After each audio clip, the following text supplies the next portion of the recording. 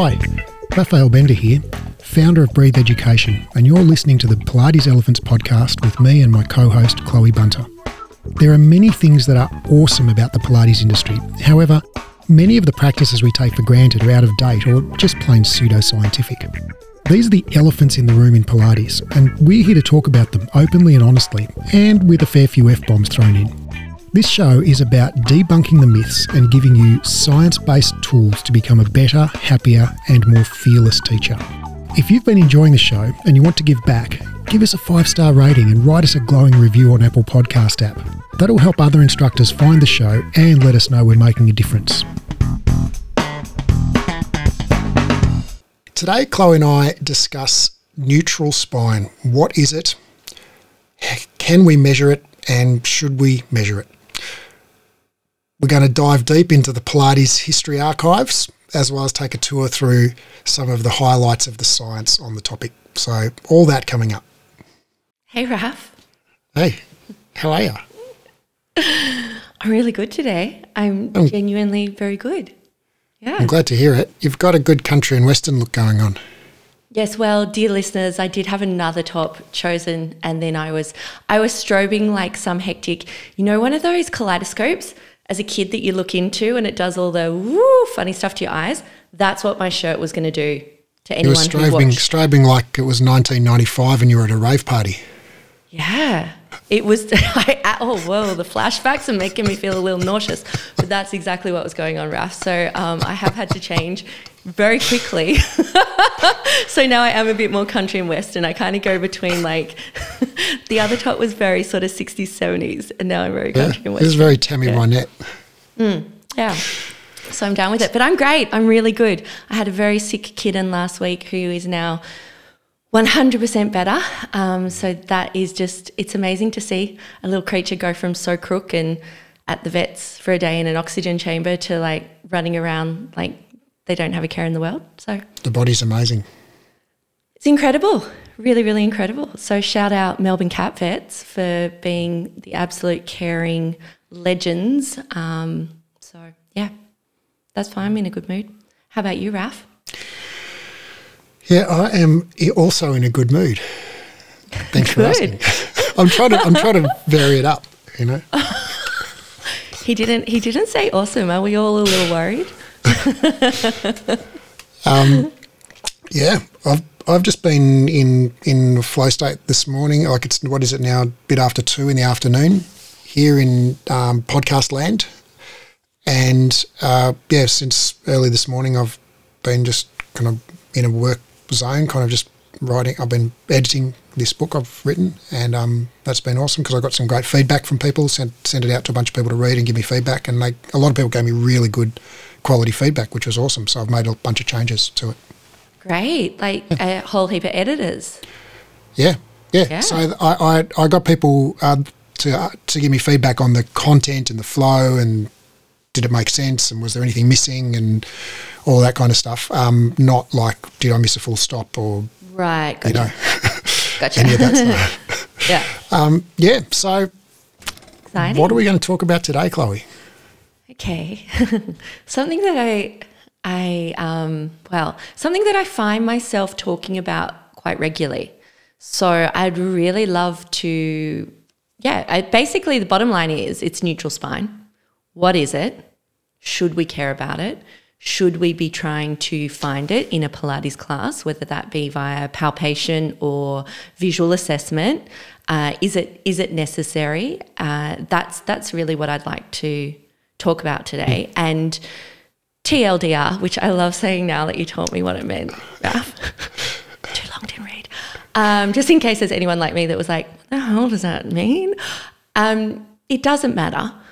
But what I'd like to do today is really come up with a great set of ways that we can help empower our instructors to be able to understand why we don't have to worry about it in a Pilates class. And deeply understand that, because I think with you've got to understand that in order to let go of maybe the fear around it not being an important thing or it not being something that you need to cue with your clients. And I do think it's still quite a pervasive concept in the Pilates realm. And I see it's interesting. I see otherwise seemingly quite fearless instructors still going in for the palpation of the ASIS and pubic symphysis is it pubic symphysis or pubic? I don't know what they're trying to palpate, but, trying to palpate that triangle type. I think, on themselves though, obviously, not on themselves, not on someone else. For God, no, but on themselves. But I still see instructors doing that, particularly in footwork. So I really want to see if we can pull that, unpack that a bit, debunk it, but also give you the tools to feel confident that you don't need to do that. You don't need to teach that. How's that sound, Ralph? Sounds like an awesome episode coming up, Chloe. I thought so. That's why I chose it. Where do we start? I think we need to start with, what do you think? Well, I think there are a few things like, what is neutral spine? Mm-hmm. Where does this notion of neutral spine being important come from in Pilates? And what's the science on, is it actually important? And can we actually palpate and tell if we're in neutral, etc.? Yeah. Awesome. And I'd love to sort of talk about why it seems so prevalent to palpate in footwork when you're laying on your back. So we might have a little bit of chat about shear forces, etc. as well, I think is be an important one. Okay, cool. Well, I'm going to leave the anatomy and biomechanics to you, Raphael Bender, because I do believe that is your jam. So could you start with a little what is neutral?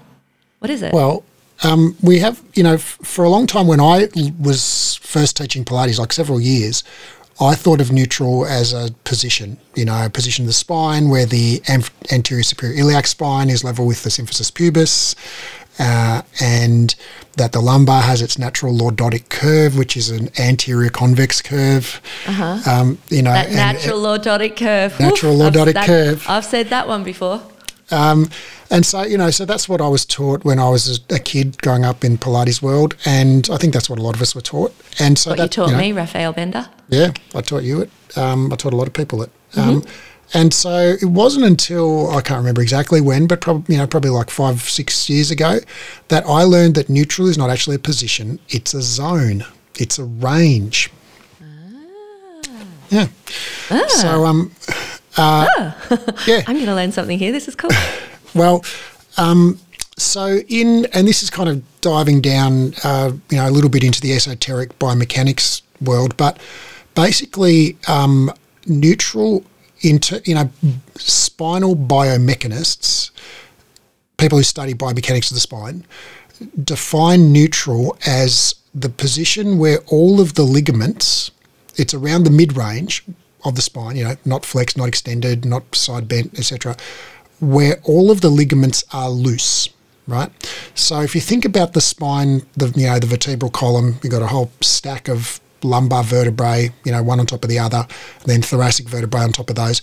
And there's up the front of all of the vertebrae, right from bottom to top, there's something called the anterior longitudinal ligament. And it's a ligament that runs the whole length of the spinal column, and it just is directly on the front of the vertebral bodies, right? It's like this kind of seat belt,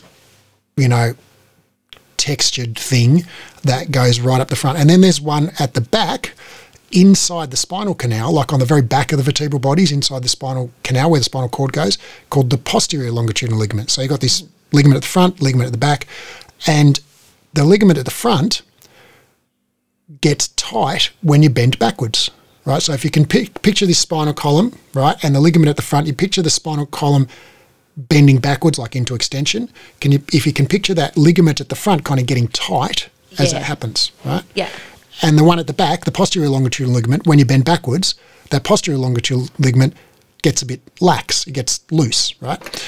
And vice versa when you bend forwards, right? So when you bend forwards, the posterior ligaments get tight, and the anterior ligaments, the ligaments at the front, go slack. Yes. And then, of course, there are ligaments at the sides, and there are the ligaments all around. There are ligaments totally surrounding the whole spinal column. And, so it's the same where you've got ligaments on the sides. When you bend to the left, the ligaments on the right go tight. Mm-hmm. okay, and the ligaments on the left go slack, and then vice versa when you bend, So basically, whichever way you bend, some ligament somewhere gets tight, and the other ligament on the other side gets loose, okay? But when you're in the very mid-range, when you're neither forward bent nor backward bent, neither side bent, one way or the other, all of the ligaments are basically lax, right? There's not really any tension on any of them.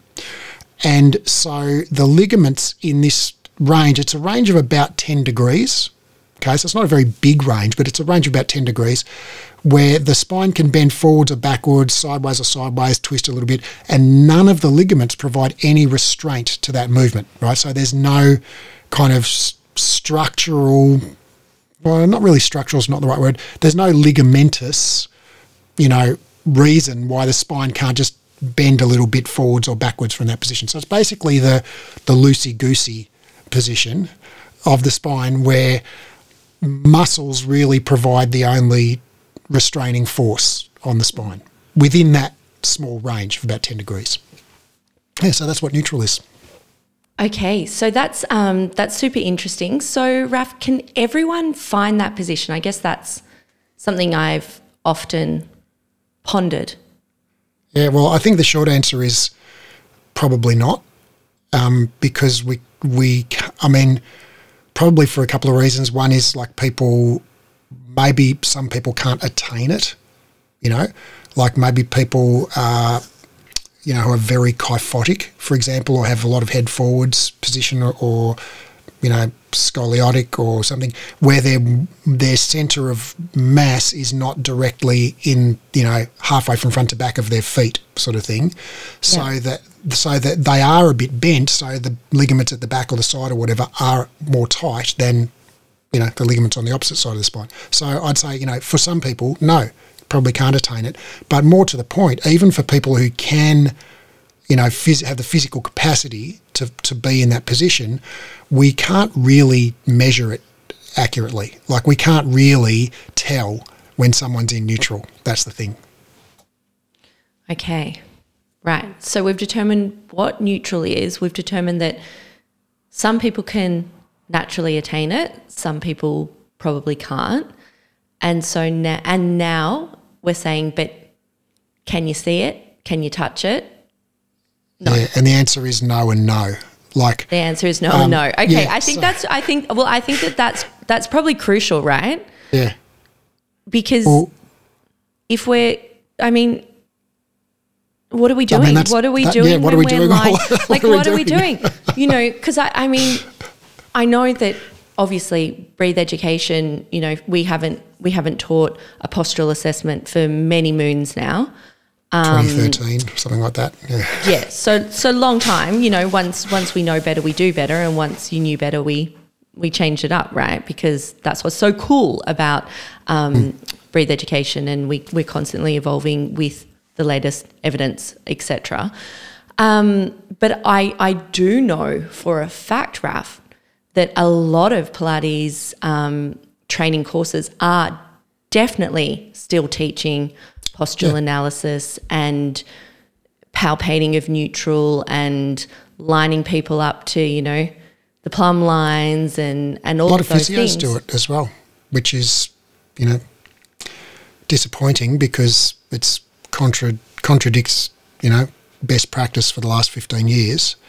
Yeah. And physios of all people, I think, should know better. So shout out to all the good evidence-based physios out there who don't give postural advice. Yeah. And you see it, and it's the whole, that you're standing next to a client and you've got a thumb on their ASIS or vice versa, maybe a thumb on their PSIS and then the ASIS, and you, oh my goodness, yeah. and you're with your fingers and your eyes determining whether they've got, too much of an anterior pelvic tilt or too much of a posterior pelvic tilt, and what's this sweet sort of Goldilocks, midway position, which is the holy grail neutral.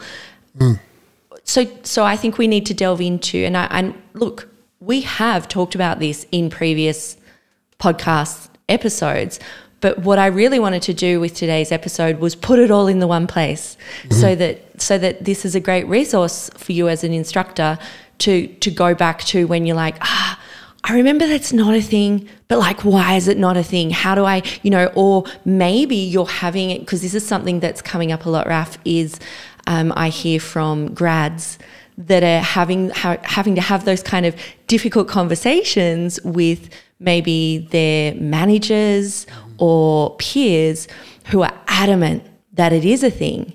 So I want this to be a resource where you can share it, you can use it to have as a discussion point and to come and find some factoids. So let's go into that, Raf, like the science behind why can't I, with my hands, tell if someone's pelvis is in air quotes neutral. Maybe it doesn't have to be air quotes because neutral exists. So I'm not going to do air quotes. In neutral, I'm just going to do in neutral. The air quotes were redundant there. Why can't I see it or why can't I palpate it? Well, three main reasons. First one is that people's shape, the shape of people's bones is quite variable. If you look, if you're in a room with someone or if you're listening to this, I'm sure you know people you can call to mind their facial features, your loved ones, your friends, whatever. It's like, and it's for darn tootin' that if you had, 4 or 5 of your loved ones in a room together, you could tell them apart. Even if you just saw their face on a postage stamp sized, window on Zoom, you could still tell which one was which. And that is because we have differently shaped facial bones that give our face, as well as different eye colour and hair colour and whatever. But, the shape of our faces largely is derived from the shape of our facial bones and, the skull bone underneath, how deeply set our eyes are, how wide apart our eyes are, the size of our nose, how high and prominent our cheekbones are, all of these things, our jaw prominence, the shape of our jaw, all of these things are related to the different shapes of the bones. And so, we kind of take that totally for granted in skulls. Right, we'd be shocked if we saw 2 people with identical faces unless they were identical twins, But for some reason, we expect everyone's pelvises to be identical. Got a great analogy. Oh my God, I love that. What an awesome analogy. Yeah. Isn't that interesting? And so there's a study, can't remember the year, but it's like 2016, something like that, called Variations in Pelvic Morphology May Prevent the Identification of Anterior Pelvic Tilt. And what morphology means shape. Right, it's what the researchers say to prove that they haven't wasted their money on buying a PhD, earning a PhD. They didn't buy a PhD, but they had to pay for the study. So they use words like morphology instead of shape. I love that word, morphology. Yeah. I love it. I actually use that word. I like that word, yeah. But anyway, so what they did was, and I think we've talked about this one before, so I won't spend too much time on it, but they got basically 20 cadaver pelvises. Double click. I'd like you to spend some time on it because I want this to be like I want this episode to be the one that resource, they can come straight to it. Well, I'll link to it in the show notes. There's some great photos in it. So basically what they did was they got cadaver pelvises, people had donated their body to science, and they dissected out the pelvises and they took out the left and the right half of the pelvis and they put them each in a jig, which is basically just a special clamp that holds them at a very precise angle. And so they lined up the ASIS and the symphysis pubis in a vertical line, that's kind of the definition of neutral, in like neutral pelvis in, a lot of textbooks. And then what they did was they measured the height of the iliac crest, the height of the PSIS, relative to those things, and then relative to the other side of the same pelvis. And what they found was there's quite a bit of variation. I haven't got the study in front of me, but it was something like up to 11 millimetres of variation side to side in the height of the ASIS. Wow. So 11 millimetres. Yeah. And now, I haven't got the study right in front of me. That might be a little bit off, but, look in the study. It was quite a bit. It was definitely, of that order of magnitude. Quite a large variation in the height from side to side of the iliac crest, quite a variation in the height from side to side of the PSIS relative to the ASIS, and also they found that it wasn't the case, which is one of the things that I was taught when I was doing my Pilates training, it wasn't the case that females had PSIS higher than the ASIS. It would just seem to be like normally distributed, so some people did, some people didn't. And whether you were male or female didn't seem to make much difference to it. Where did that myth come from then? It came from my Stop Pilates manual, as far as I'm concerned. I don't know where it came from. It probably. I guess they Stop Pilates sort of excerpted a lot of Kendall's work from posture and pain, muscles testing and function. So they actually had photocopies from that book in their manual. So I guess that's where it must have come from. But anyway, so people's pelvises are not symmetrical, and one person's pelvis is not the exact same shape as another person's pelvis. Duh. I mean, look at people's faces. If you look at anyone's face, just go look at your own face closely in the mirror, something's not symmetrical. Your nose is a bit crooked, one eye's a bit higher than the other eye, one ear's a bit higher than the other ear, your smile's crooked, something's crooked about all of us. We're all not perfectly straight, So why would our pelvises be any different? So that's one thing. The second thing is there's actually variation in the length of people's spinous processes as well. So the Pochiati bones on the back of the spine. So if you're someone who's got very long lumbar spinous processes, okay, well, you can appear to be very flat even when you're, quote, in a lordosis, right? So if the vertebral bodies are in a lordosis, but if the spinous processes of, say, the L2, 3 and 4 are quite long, okay, that can make the spine, when you palpate it, seem more flat. And I've got a study, again, I can't remember the name of it, but I'll dig it out and stick it in the show notes. It's got a lovely, if you dig into the study, it's got some nice side view X-rays and CTs where you can look and go, that person's actually in like a lordosis, but you look at their spine it actually looks flat, right? And so you're looking at that person going, oh no, you're flexed, you're in lumbar flexion, but actually no, they're lordotic. Wow. So you can't, just by palpating and looking at the bones, whether it's the pelvis or the lumbar spine or the thoracic, you can't actually tell whether that is neutral or not neutral because the bones are not symmetrical and regularly shaped on everybody. The second thing is we're really shit at palpating accurately bony landmarks, even though we're super confident and we definitely feel like, oh yeah, I totally found the spot, but it's like, nah, dude, that's not the spot. Because when we do studies, and I've got a systematic review, I think here, from 2020 or something like that, that's basically looked at a whole bunch of studies of experienced physiotherapists, and basically got this physiotherapist in the room and said, okay, there's a client lying on the table with, no shirt on, find their L5 spinous process, and then they get, 20 more physios to come in and find the same spot on the same person. And guess what? They find 20 different versions of it. I remember that study. Yeah. Awesome. And so this is experienced manual therapists. Okay. This is not like, baby practitioners one day out of college or anything. And, so our confidence that we can accurately palpate bony landmarks far exceeds our actual ability to accurately palpate bony landmarks. Mm-hmm.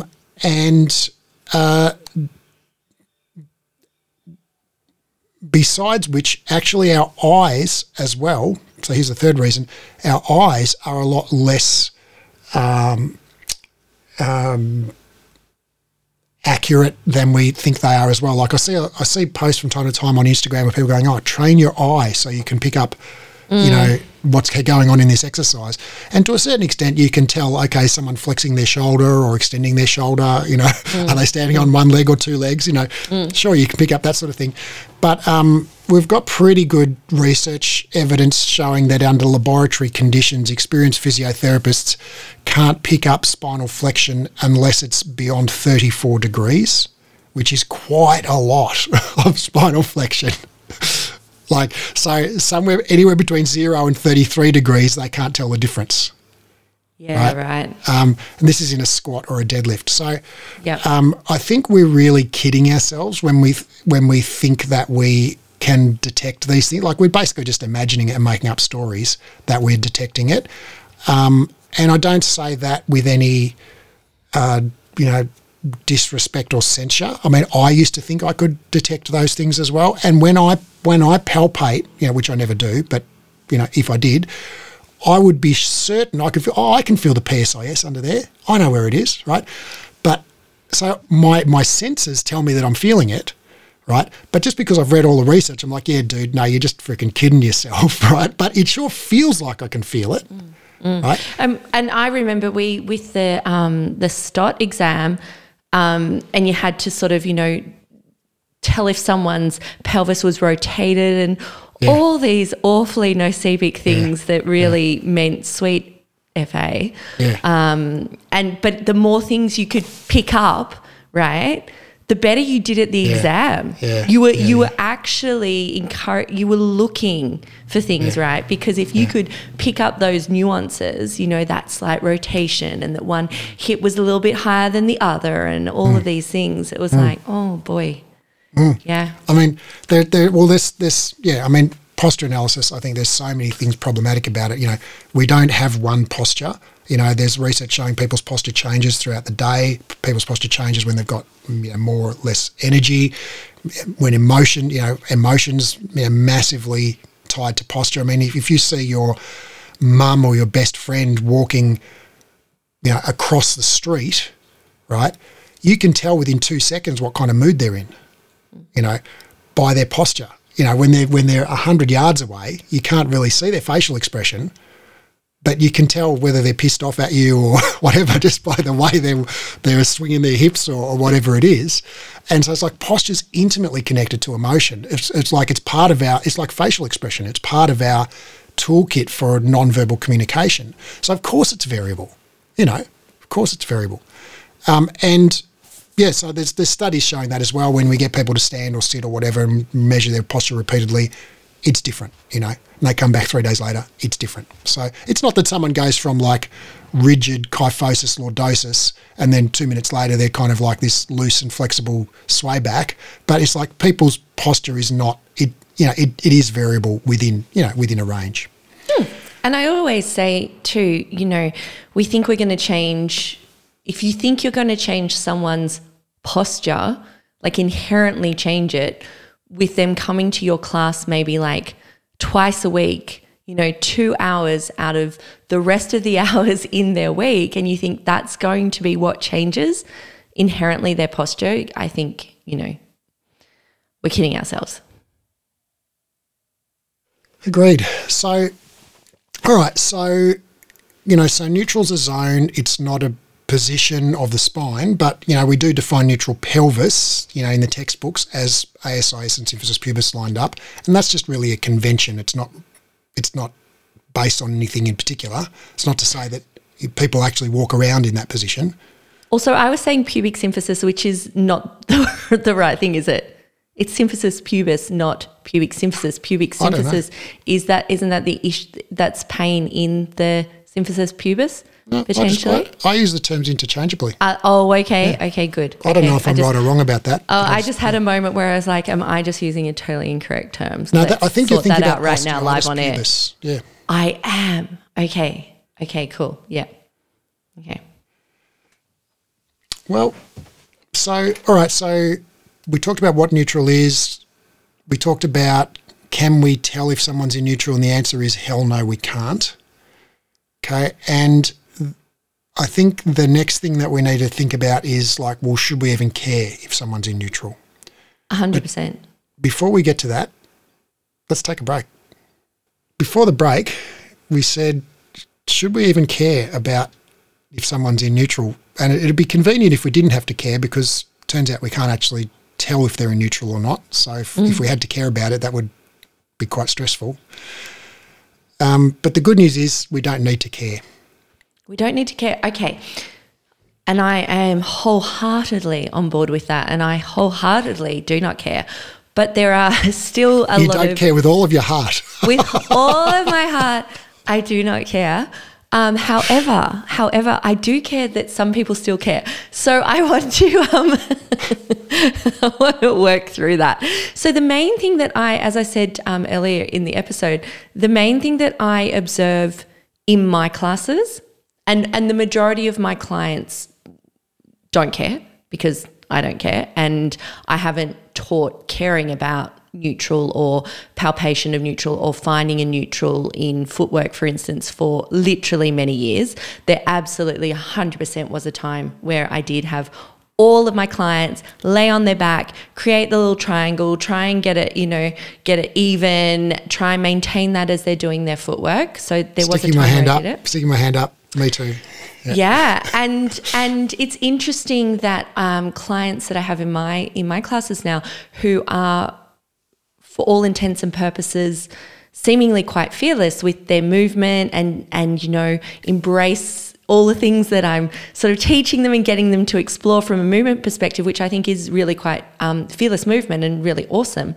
There still seems to be this lingering need for some to try and find that neutral pelvic alignment, particularly when in footwork. So for me, I think if I think about the old narrative as to why we used to think we needed to care about that, well, it really came down to a sheer force thing, right? In that if you are in a neutral alignment, your spine is going to, withstand load better than if you were in. So AKA it's safer to be in a neutral alignment when you're doing something like footwork. So I think that I'd really love to bust that myth. Well, I think I was taught safer and also more efficient in neutral. Okay. Were you taught that? I'm pretty sure I taught you that. Well, if you taught it to me, yeah, but sorry, Raph, that's something I've really liked. They talk about memories, and it's true that there's you actually get rid of ones that you don't, old stuff that you're just not using anymore. That's literally gone. Like that's not even in there anymore. Sorry. Great. Good. Well, as far as I can tell, the genesis of the whole neutral spine thing, because it didn't come from Joseph Pilates, as you know. No, because so double click on that. He seemed to more often than not cue a flat back. Well, I have here in front of me Pilates Return to Life Through Contrology, originally published in 1945. I think I've got about the 2000 edition. Mm-hmm. I'm here on page 17. This is the copy with the white cover with the photo of Joseph on the cover. Page 17, it says, quote, "Therefore, in the reclining exercises, be sure wherever indicated to keep your back full length, always pressed firmly against the mat or floor." End quote. Hello, posterior pelvic tilt. Right? Right. Yeah. And if I've also got the Kindle version of Return to Life, and if you do a search in Kindle for the word neutral, not in there. Joseph doesn't use the term ever. Well, he also believed that everyone should have a perfectly straight spine and that any natural curves in the spine were a defect. Yeah, correct. So if we're saying, and this is where it often bugs me, I must admit, Raph, when it's the argument used is, but it's Pilates. It's not Pilates if I'm not cueing neutral or finding neutral. Well, I mean, that's just totally inaccurate, because if you're going to use that as your argument, then you need to be quoting from Joe Pilates. Here's the thing that I've noticed. So I've got a 14-year-old daughter, and you and I, Chloe, we're kind of sort of the same age. I mean, you're probably a fair bit younger than me, actually, to be honest. But 44 this year. I'm not that far off you. Well, we're both Gen compared Xers. To my daughter Bintu, where you and I are about the same age. Yeah, more older than 20. We're both old to her, no doubt. Exactly. And so probably like me. Probably for you, I'm imagining that when you were a kid growing up in Australia, Halloween was not really a tradition. For us it wasn't anyway. Yeah, well, I had some fun. I had some fun with it as a teenager because we were kind of into like wearing black and lots of black eyeliner and going to our graveyards. So we did a couple of trick or treats. We were really more after the tricking, but it wasn't a big deal in Australia. Not like it is in the States. Yeah, it's a massive big deal in the States, and so it's very normal in North America, as I see on social media a lot recently, for people to go to great lengths to dress up. People of all ages to dress up. I wanted to really build here in Australia. I think it's great. Well, it is building here in Australia, isn't it? Like it's a lot more common, and all of my daughter's friends, are really into it. They made a big day. They went out for weeks beforehand, planning their outfits, going to the op shops and buying old thing, makeup, ordered makeup off the internet to get their spooky zombie faces on and all of the rest of it. And, So, but here's the thing, like when I was a kid, that was not a thing. That was just not part of my universe. You know, it's like I was aware that Halloween existed, right? Yeah. But it was just like one of those weird things that the Americans did, you know? Yeah. You would have seen it on like movies and stuff. Yeah. But, you know. Scooby-Doo, stuff like that, you know? Raph and I are old enough that there wasn't internet, etc. when we were little. But for my daughter, who was born in 2006, ever since she's been old enough to have memories, like Halloween's been a thing, right? So in her mind, Halloween is this eternal tradition that has been going forever, right? Since the dawn of the universe, right? Before the Big Bang, there was Halloween, you know. It's a tradition, you know. And so for you know, when my daughter says to me like, "Oh, what are you doing for Halloween?" I'm like, "Nothing. I don't give a shit about Halloween." She's like, "What the? How could you say such sacrilege? Like, it's inconceivable that someone could." You didn't get dressed up and go trick-or-treating, Raph? I Deny am the disappointed. tradition of Halloween, but everybody does Halloween. And it's like, no, everybody who's 14 does Halloween if you're in Australia. This year I actually painted my face as a cat and I gave out treats to some of the cutest little Batman come and little like witches and it was great. Yeah, so Halloween's becoming a thing in Australia, right? Yeah. But 20 years ago, 30 years ago, it really wasn't a thing. No, I totally agree. But if you're 14 years old, you don't know, 20 years ago it's not a thing, right? For her, it's always been a thing. And I think that's the same for us in Pilates, right? 60, 80 years ago when Joseph Pilates was teaching, neutral spine wasn't a thing. He never mentions it. It's not part of his lexicon. It's not part of his repertoire of words. Mm-hmm. It wasn't even part of Romana's lexicon of words until the 1990s, the late 1990s, early 2000s, when, you know, Romana's, the second generation, you know, the people taught by Romana were, you know, coming into their own and stepping to the forefront of the industry. I'm thinking about, you know, Moira Stott and et al., you know, those other sort of contemporaries. And, you know, they were influenced, all the quote, contemporary Pilates, you know, people, they were influenced a lot by physiotherapy and, you know, biomechanics and exercise science. And physiotherapy, if in 1998, was kind of into neutral, you know. And so that kind of got baked into Pilates around about the late 90s. Got baked in the squat. Yeah. And so if you're a kid in Pilates years, right, whatever your chronological age, but if you're a kid in Pilates years and you were educated in, say, 2010 or 2015 or 2005 or whatever, it's like, well, you would have got neutral spine. And when I learned neutral spine from Stop Pilates, and I actually went to Toronto and learned it from Moira, you know, I was presented with this book that says, hey, neutral spine. And I was like, oh, this is the tablet of the 10 Commandments. You know, this is manna from heaven. This is God's word. You know, like, because Moira gave it to me, you know. Yeah. And so there was no question in my mind of like, oh, is this true, or where did she hear it from, or anything. It was just like, oh, this is how the universe works. But, you know, as I've got a bit more curious and you know, started to investigate and read Joseph's book from cover to cover multiple times and looked at old clips of him teaching and read John Steele's book and, you know, everyone do a push-up. And Caged Lion, how can you just say, oh, John Steele's book, whatever that is? But, you know, I've learned that, you know, before about the year 2000-ish, neutral spine was not a thing in Pilates. It just wasn't a thing. Came from physiotherapy. Absolutely. And, well, we know that the Stott syllabus was written in conjunction, my understanding, it was written in conjunction with a physio. And then we also, you know, have other like Polestar, etc., but Brent, physio, and so on. So there was this definite influence of physio in the 90s, early 2000s, which was highly steeped in neutral. And you know, here we can reference it. We've talked about this study many, many times, the famous McGill pig spine experiment with the pigs. And I don't want to go down do we go down that route again? But the seminal study on, I think we have to. We can't talk about neutral spine and not talk about the pig spine experiment. We have to. I think that's a really important point for to understand, just in perspective of the history of Pilates, neutral is pretty recent, right? It got baked in at about the year 2000. Considering Pilates has been around since the 1930s, right? That's pretty recent.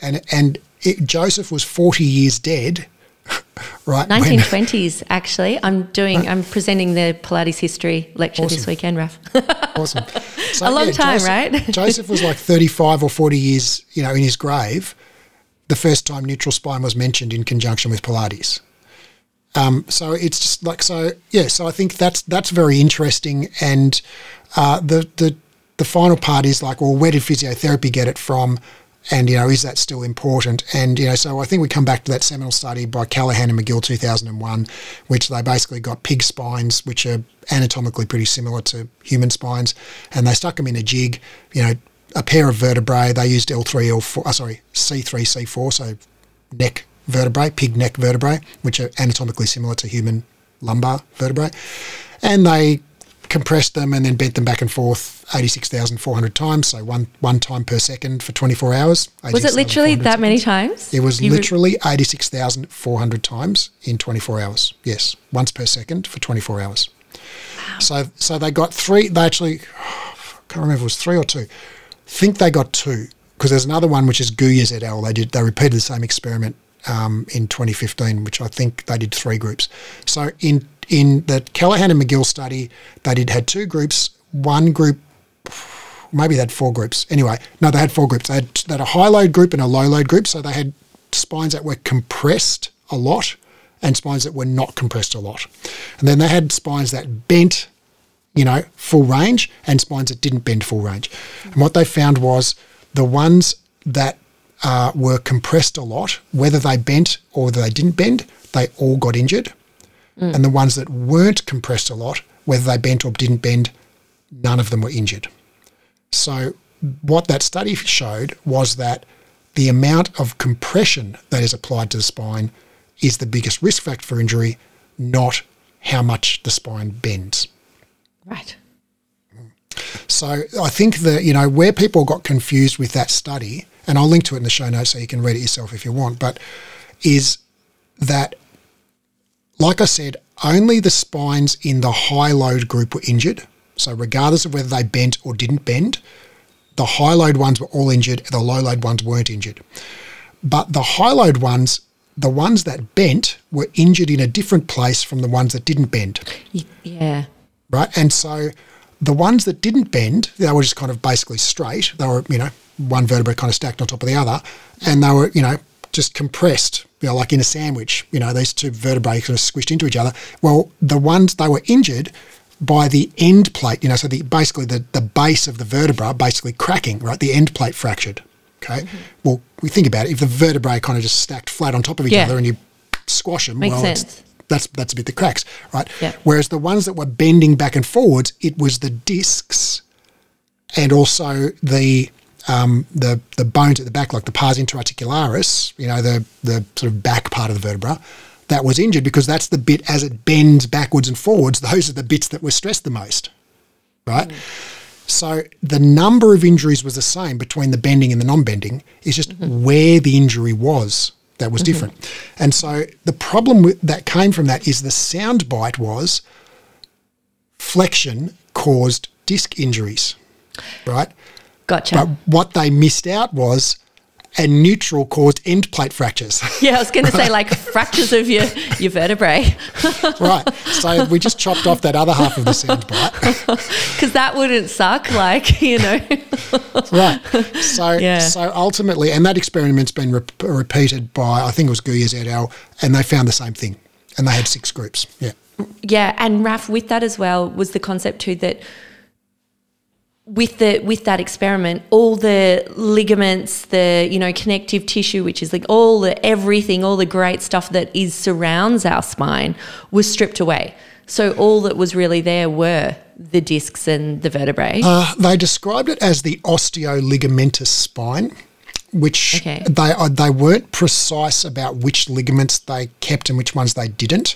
So I'm assuming they had the anterior longitudinal ligament, the posterior longitudinal ligament. I'm not sure if they had the nuchal ligament or the interspinous ligament or the supraspinous ligament, or it's not clear to me which if any they had. They didn't have the lumbar dorsal fascia and all of these things that we know actually take so much load when we are actually flexing our spines. So it's not a complete picture, I guess, is what I'm getting at. Right. It's not true. We don't walk around like with all this other stuff stripped off us as we're doing things, right? No. And it's like, well, if you said to me, hey, Raph, I'm going to go to the gym and do 86,400 deadlifts in one set, do you think that's a good plan? A good idea? It's a good program? No, I don't think it is a good plan.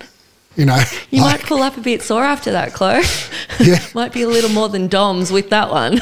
Yeah, but maybe take those 86,400 deadlifts and do like 3 sets of 10 with a 3-minute rest in between, and do that twice a week for the next 27 years, right? And that'll be 86,400, and you'll get a lot stronger over that period. Yeah.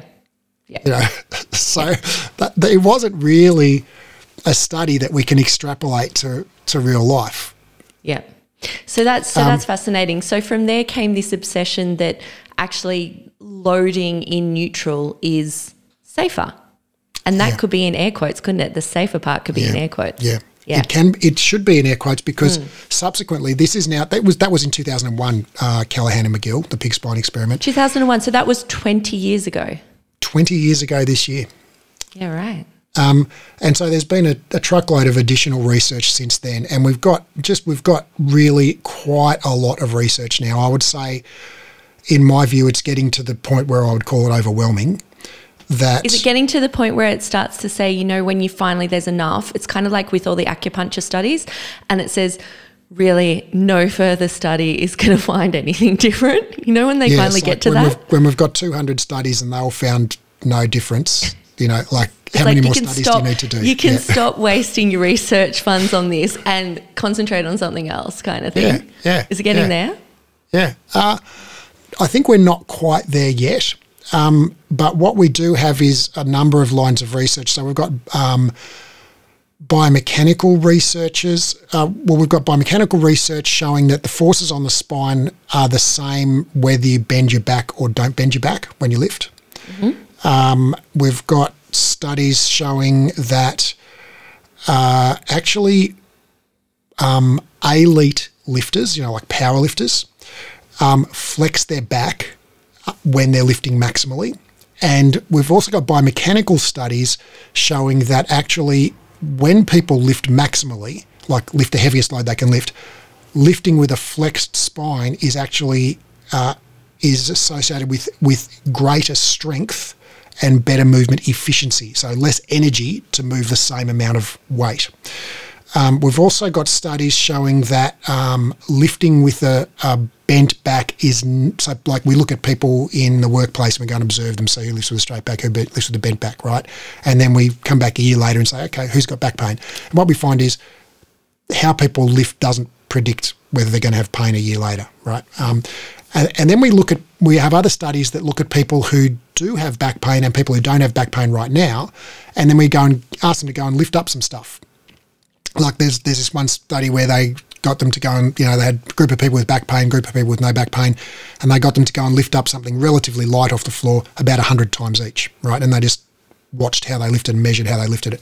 What they found was people with back pain lift with a more straight spine than people without back pain. I mean, if you think about it, right? If you don't have back pain, right? It's a no-brainer. Yeah. I mean, when you walk into the lounge room and there's something got to pick up off the floor, like some kids left some toys on the floor or whatever, it's like you just bend over and you bend your back and keep your legs straight and pick it up off the floor, right? That's just a normal movement. And the reason we do that is because that's the most efficient way to get your hand to the floor. Like, I mean, just try it now. Like, if you listen to this, as long as you're not driving a car, like just be really relaxed, okay, and just bend over and pick something, like put your hand on the floor, right? Bend your knees if you have to, but like basically keep your legs straight-ish and just bend your spine and reach your hand to the floor. Now, come up to straight, okay? Brace yourself in neutral, keep your spine neutral the whole way, and now reach your hand to the floor. How much more energy is it to squat down with your torso braced in neutral to pick up a coffee cup or something. It's the classic. It's ridiculous. It's the classic workplace health and safety lifting manual, though, isn't it? Yeah. Where it's all of that. I can picture the pictures now. With everyone trying to hold this straight back as they're lifting the box, etc. But aren't there studies on that as well, though? That When we go into workplaces and teach people how to lift with a straight back and lift with the legs, not the back and all that, it makes no difference to how much back pain those people have, over time. It's like it doesn't make a difference. So, I mean, there's an interesting study which looked at disc herniations. Lumbar disc herniations, and they try to track back and figure out what was the inciting event, or like what was the cause. How did they get the herniation? How did it herniate? And basically what they found was in the vast majority of cases, there was no identifiable inciting event, right? So there wasn't like, I was lifting a car off a dying child, or, I was squatting at the gym, and it's like there was nothing like that. It was just like I bent over to pick my keys up off the nightstand and my back went. Or I just woke up and my back was really sore. Or I had a sore back when I woke up this morning. I was like, oh, damn it. It's the old gets you in your sleep. Right. But these weren't just people with pain. These were people with like MRI showing, herniated disc, right? Gotcha. And they're trying to figure out like when did it herniate? And basically the thing was they couldn't figure it out because there was no quote inciting event. People just had no recollection of like, I was squatting at the gym and my back went tweak, right? And then though, are we saying what came first, the chicken or the egg? I mean, could they have had that, we could have had it, with right. Scans, could have been there for a long time. So Right, but this study found literally no statistical association between like a lifting event and a disc herniation. So the vast majority of disc herniations, it seems, are not caused by or related to lifting. They just happen by mysterious and probably natural processes. Right. Okay. So looping back to footwork, Raphael, what's our chance of herniating a disc with all springs on, laying on our back, not in neutral?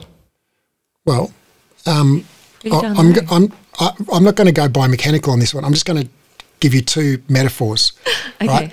Right. So Joseph Pilates died at the age of, what was he, like 83 or something like that, 84? Wasn't he 86? 80, yes, anyway, he was in his 80s. Anyway, I should know that again. I'm delivering history lesson on the weekend. I need to... He was in his 80s. As I understand it, his footwork was done generally on 3 full springs. That's the law I got down from Moira. I'm not sure where she got that from, but do you know what springs Joseph used for footwork? I was of the impression they were all the springs that were on the Universal Reformer. Okay. All right, so as heavy as possible. Heavy. Yeah. All right, yep. And so he had, himself doing, footwork. Presumably he did footwork from time to time. I imagine he did it quite regularly. On full springs, and remember from page 17 of Return to Life, with the spine pressed full length firmly to the mat or floor, right, or the reformer carriage. So he's doing footwork on all the springs in full lumbar flexion for many decades, right? Happy as Larry. Okay.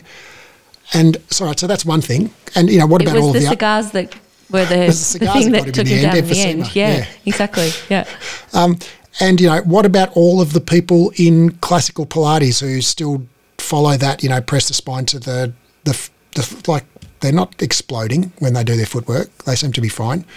And then I'm just going to direct you to something which I just love and I can't resist linking to in the show notes, which is the World Deadlift Championships 2016, which was just about the greatest deadlift championships ever because multiple records were broken in the course of like 10 minutes. Like the record was broken and rebroken and rebroken and rebroken. And it's just these humans just lifting weights beyond what's conceivable. Like they eventually broke the record stood at 500 kilos, which is over 1,000 pounds. Like it is just it's a imperial ton. It is fucking inconceivable. And when you look at, I love this particular video because it's filmed from the side, and so you can see their spinal position very clearly as they're lifting, and this is way more than 34 degrees. They're flexed, like fully flexed, and that totally makes sense when you read the research and understand that actually the spine is more efficient and stronger in a fully flexed position because, I'm sorry, I can't resist a tiny bit of anatomy and biomechanics. When you lift something like in a deadlift, you lift anything off the ground, okay? You're using your muscles to produce force, okay? And you can, if you're lifting off the ground, you can use your leg muscles, you can use your hip muscles, like you can use your quads and your hamstrings, you can use your glutes and your adductors, you can use a whole bunch of muscles, and you can also use your back muscles, right? And you can use some combination. So if you use more back, you can use less legs and vice versa, right?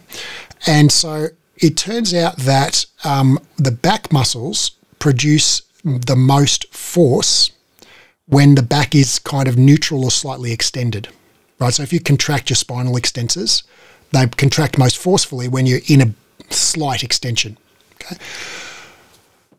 And then as you bend forward, the spinal muscles, the extensor muscles, they relax and they produce less and less force until when you fully flex, the spinal extensors, basically they go silent. It's called the flexion relaxation reflex. And basically your muscles relax. When you're standing and you do a forward bend, your back muscles relax. But as we talked about right at the start, as you bend forward, the ligaments at the back of your spine go tight, right? And it just so happens that the ligaments at the back of your spine are strong as fuck. They're really fucking strong, right? And so they're way stronger than your back muscles. Doesn't matter how many back exercises you've done, that's right. A Mack truck is going to be stronger than a Mini. It doesn't matter what engine you put in the Mini, right? The Mack truck is still stronger.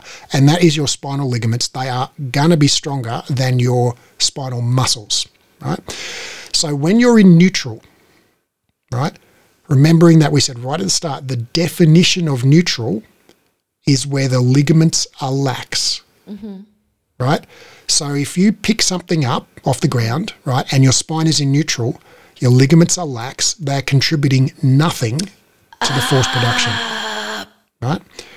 And your muscles are doing it, right? Which is all good and all great. And if you want to build your back muscles, that's a great way to do it, okay? But if you want to pick up the heaviest thing possible, okay, you've got to produce the most force possible, right?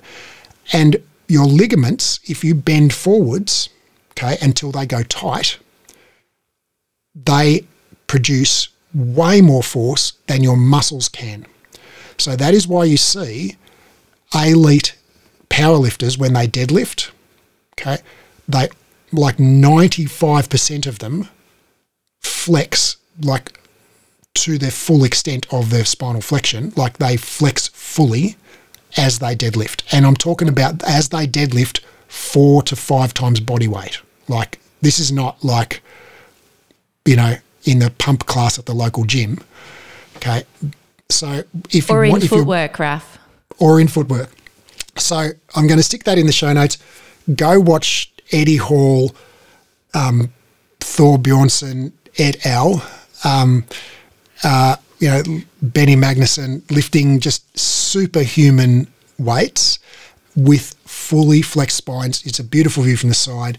And just thinking about the fact that what they're doing is they're taking advantage of the natural strength of their spinal ligaments, okay, the posterior longitudinal ligament, the nuchal ligament, the supraspinous ligament, the lumbodorsal fascia, all of these ligaments, which are incredibly robust, strong structures. They're producing force in their legs, and they're using those spinal ligaments to transfer the force up their torso to their arms. No one tells you to contract your arm muscles when you do a deadlift and, do a bicep curl while you're doing it, okay? Because if you just hang your arms, you can pick up a lot more than if you lift with your arms at the same time, because your arm muscles are nowhere near as strong as your shoulder ligaments, right? It's pretty obvious, right? Same in your back. Great. Well, I think we've ticked we've explored, well, what is neutral? We've explored, can it be palpated or visually determined? And that's a hard no. And we've explored, well, do we need to care about it? And that is also a hard no. Yeah. So I think that I would really love this myth to just be gone now. What do you think, Raf? Well, I don't know. I'm not holding my breath, but I think I would just like to, just before we finish, I would just like to say, because sometimes, when we have conversations like this, sometimes people can feel like a little bit nihilistic, and it's like, oh, well, if we don't care about neutral, it's like, what about in a plank? Can I just do any position now? Does it matter? Well, you can. You can do any position. Like if you're saying to me, can you do any position in a plank? Well, you actually can. You actually can, yeah. But I guess the position. But are there positions where you might be getting potentially stronger for what are you then going to be doing with that? So is that what you're thinking? Well, I'm more thinking like as an instructor, right? If I'm no longer kind of cueing my clients to be safe, right? Well, what should I cue, right? Does it not matter what position anyone's in anymore? Is it just a free-for-all? Can anyone it's just like, hey, guys, there's the reformers over there. Go do whatever you want. I'll be back in an hour, Like, is that where we're at now? I'll just sit in the corner, drink my coffee and play on Instagram. Come on, we know this. We've spoken about this before. Like, there's certain shapes, if we're talking about it, if we're referencing, for instance, the contrology exercises, if I'm thinking about something like a long stretch, which, I often refer to get people into it, it's kind of like a fancy name for a plank. But then what we look at, if I'm wanting to then finesse the shape of the long stretch and I'm wanting to get it more towards, well, what was the contrology long stretch? Well, we're seeing a little bit more of like, it's basically the full interpretation of your hundreds flipped upside down. So we're seeing that hollow body shape. So the long stretch, if I'm trying to coach my clients into a contrology long stretch from a shape perspective, that's going to look like a bit of a flexed sort of plank, it's a bit of a tucked butt, the legs are together, there is a shape to the exercise that we're getting towards. Would you agree with that? If it's a down stretch, well, the down stretch is ultimately it's a back bend, and you're rocking that back bend forward and back whilst maintaining that shape. So do we have a role in coaching shapes in Pilates exercises? 100%. Am I coaching those shapes because I inherently think one is safer than the other? Absolutely freaking no. And if I've learned to do long stretch in a neutral spine, which a lot of people have, is that wrong? Am I a bad person? Can I still teach that? You're a horrible person, Raf. No, you do you, boo. That's what Laura would say. You do you. No, so, if you like teaching it in the, I got to stop doing these air quotes. If you like teaching it in a neutral-ish, visually, plankish thing, go for it. I personally really enjoy the more gymnastic element of the contrology exercises. So I do coach my clients into that more flex position. Yeah, I'd agree with that. I think if you like teaching in neutral, great, fine. If you like the aesthetics of it, or for whatever reason, great. But I would say, stop telling people it's safer. Correct. Be really mindful of the narrative, and that, to me, that's really important. Yeah. So teach whatever darn position you want, really. If you want to teach neutral, great. If you want to teach flexion, great. Extension, rotation, whatever. Teach it all.